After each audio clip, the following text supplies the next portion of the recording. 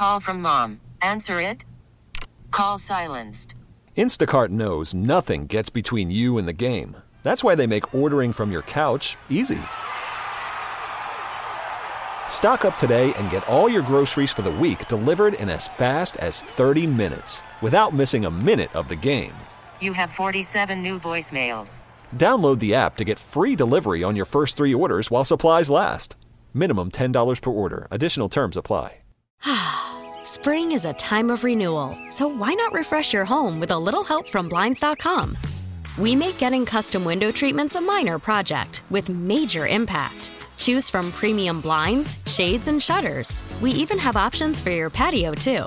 Blinds.com invented a better way to shop for custom window treatments. There's no pushy salespeople in your home or inflated showroom prices. Our design experts can help you find the perfect window treatments on your schedule. We'll even send free samples directly to you. Plus, we can handle the measuring and installation for you. Unlimited window treatments installed for just one low cost. And with Blinds.com, you'll always get transparent pricing. No hidden fees. Our free shipping and 100% satisfaction guarantee can put the spring back into your step and into your home, too. Shop Blinds.com right now and save up to 45%. Up to 45% off for a limited time at Blinds.com. Blinds.com. Rules and restrictions may apply. 1080. Christian Capel is next. In this wide world of sports, some stories can slip through the cracks. Now, before we do this, let's go over the ground rules. Pelican Brewing presents the Daily Ticker, where Dirt and Sprague visit with the insiders that are covering the stories you've heard about, and some you haven't. How'd you do that? Actually, I'm not even mad. It's amazing. The Daily Ticker with Dirt and Sprague is brought to you by Pelican Brewing, born at the beach. All right, Daily Ticker time here on a Friday, brought to you in the fan by Pelican Brewing Company, born at the beach, online at pelicanbrewing.com. And excited for this one, and he is officially the first guest in our new studio on the new show, and I'm excited. Hopefully it works. Hey, Christian Capel of The Athletic. Christian, can you hear us? I can, yeah. Loud and clear. Look at that. We're 1 for 1. I love it. At Christian Capel on Twitter. Give him a follow. He covers the Huskies for The Athletic. I'm going to ask you to put your weatherman hat on first because we got Beavs and Huskies tonight. We're all excited for it. We got a bit of an atmospheric river going on down here in Portland. What's it look like? What's everybody saying up there? What's the weather supposed to be like tonight? Yeah, looking out the window, it's not good. Definitely pouring, very gray. Not looking forward to going outside here. I got to take my daughter to daycare, so it looks like it's going to be pretty miserable. I did see some speculation from some weather people who are really looking at the models and stuff that maybe there's a window during the game where it wouldn't be quite as bad, but I'm not holding my breath. I think you're going to see your first really true bad weather game of the season at Husky Stadium. Yeah. Well, Christian, I think we look at the matchup and we know UW is a pass-happy team. Penix is having a great season for them. If they end up getting that, the atmospheric river rain and the window isn't great, and it is the weather report that we've heard about, where would you lean? Who do you favor in that game? Because I'd imagine that just changes the dynamic on every front on both sides, right? Yeah, I mean, you would think that it does play into Oregon State's favor just because running the ball kind of is their DNA, and they're going to want to do that no matter what, and they've been really good at it, and they're built to do that.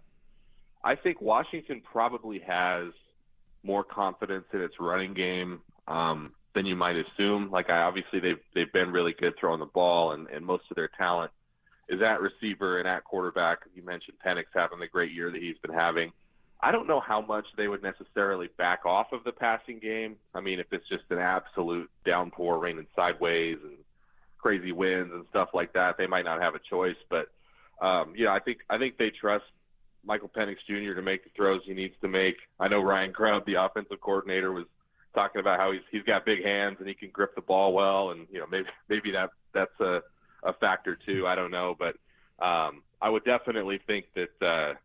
Coming into a 7:30 Friday night game at Husky Stadium and seeing a bunch of rain and wind and cold, I don't think Oregon State would be upset about that. They're just going to run the football over and over and over again. Christian Capel is our guest of The Athletic. Covers the Huskies. He also does the Say Who, Say Pod. I say hey, I always got Willie Mays on my mind. Yeah. Say Who, Say Pod, a Washington football podcast, at Christian Capel on Twitter. On that note of Oregon State wanting to run the ball, we were just talking about something, and your latest piece is about, the number of blue chippers that are on Washington's defensive roster as compared to years past. One stat that stands out to us, and I'm wondering if you believe in it and buy in it. Is it misleading the opponent, the way the game is played out? Washington has the second best rush defense in the conference to this point in the year, giving up 110 yards per game on the ground, only behind Oregon. Is that real to you? Is this a strength of Washington's defense, or is that just they haven't really played teams maybe outside of UCLA that can really punish you on the ground? Well, I think they're certainly better against the run than against the pass. I think that they kind of made a point to address that this offseason. Chuck Morrell, who's their co-defensive coordinator, their play caller, he was asked a couple weeks ago kind of what accounts for the difference, because they were so bad against the run last year, and why are they better at defending it this year? And he just said math, meaning basically they're dedicating more guys to the box, they're playing more guys closer to the line of scrimmage.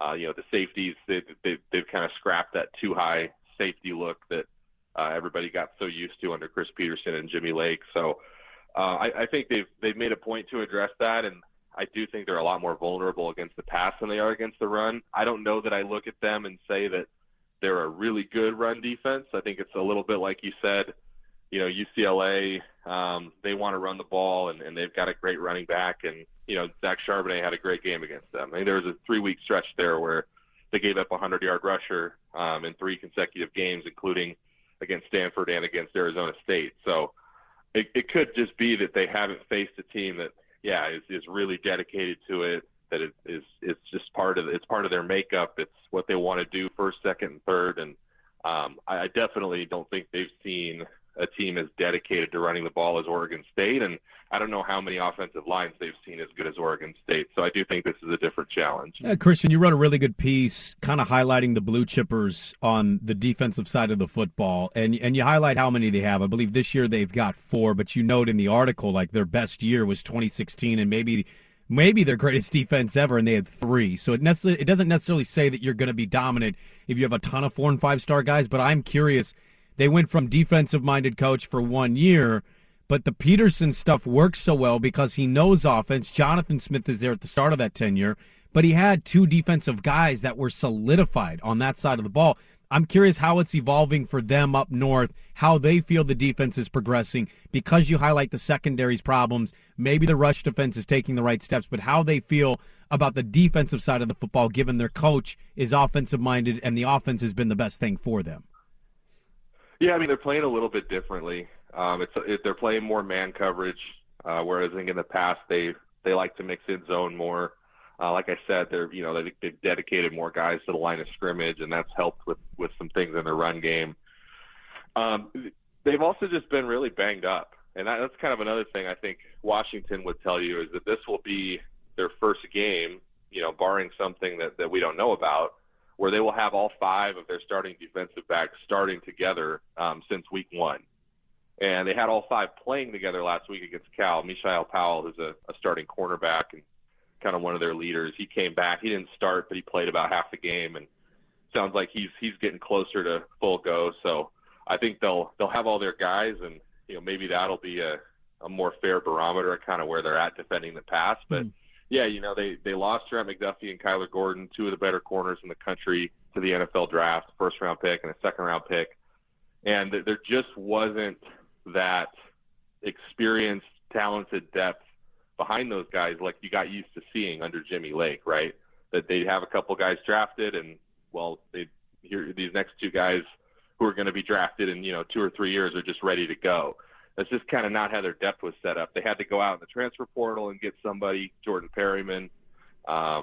Mishael Powell he impressed the previous staff, but he came to them as a walk-on and kind of worked his way up and earned a scholarship, and he's become one of their guys. So they've kind of been searching for some consistency on the back end. And I think between that and adjusting to the new scheme and the way that they want to play and all those sort of things, it's been kind of a rough transition, at least defending the pass. So I think they felt like they made progress against Cal. They did shut them out in the first half, had some issues in the second half a little bit, but maybe that got them a little bit of confidence going into the bye and those sorts of things. But yeah, it's not been if you've watched Washington football for the last 8-9 years, the pass defense has been a pretty stark step back this year. I can't wait to watch the Apple Cup in which Washington's the team that airs it out and throws it 45 times a game, and Washington State is the stout defensive team. It's like, what world am I living in? Can't get you out of here without a prediction. I know the weather is going to play a big factor. How do you think it plays out tonight? I think I called it Washington 28, Oregon State 24. So I think it'll hit the under, which I think was it. 54? Yeah. Total I think it's going down quickly, too, because of the weather reports. It dropped from 60, I think, to 54, so yeah, I'd be right there. Yeah, so I think it'll be lower scoring than you're accustomed to seeing from Washington this year, primarily because of the weather. I think Oregon State's defense is also just really good.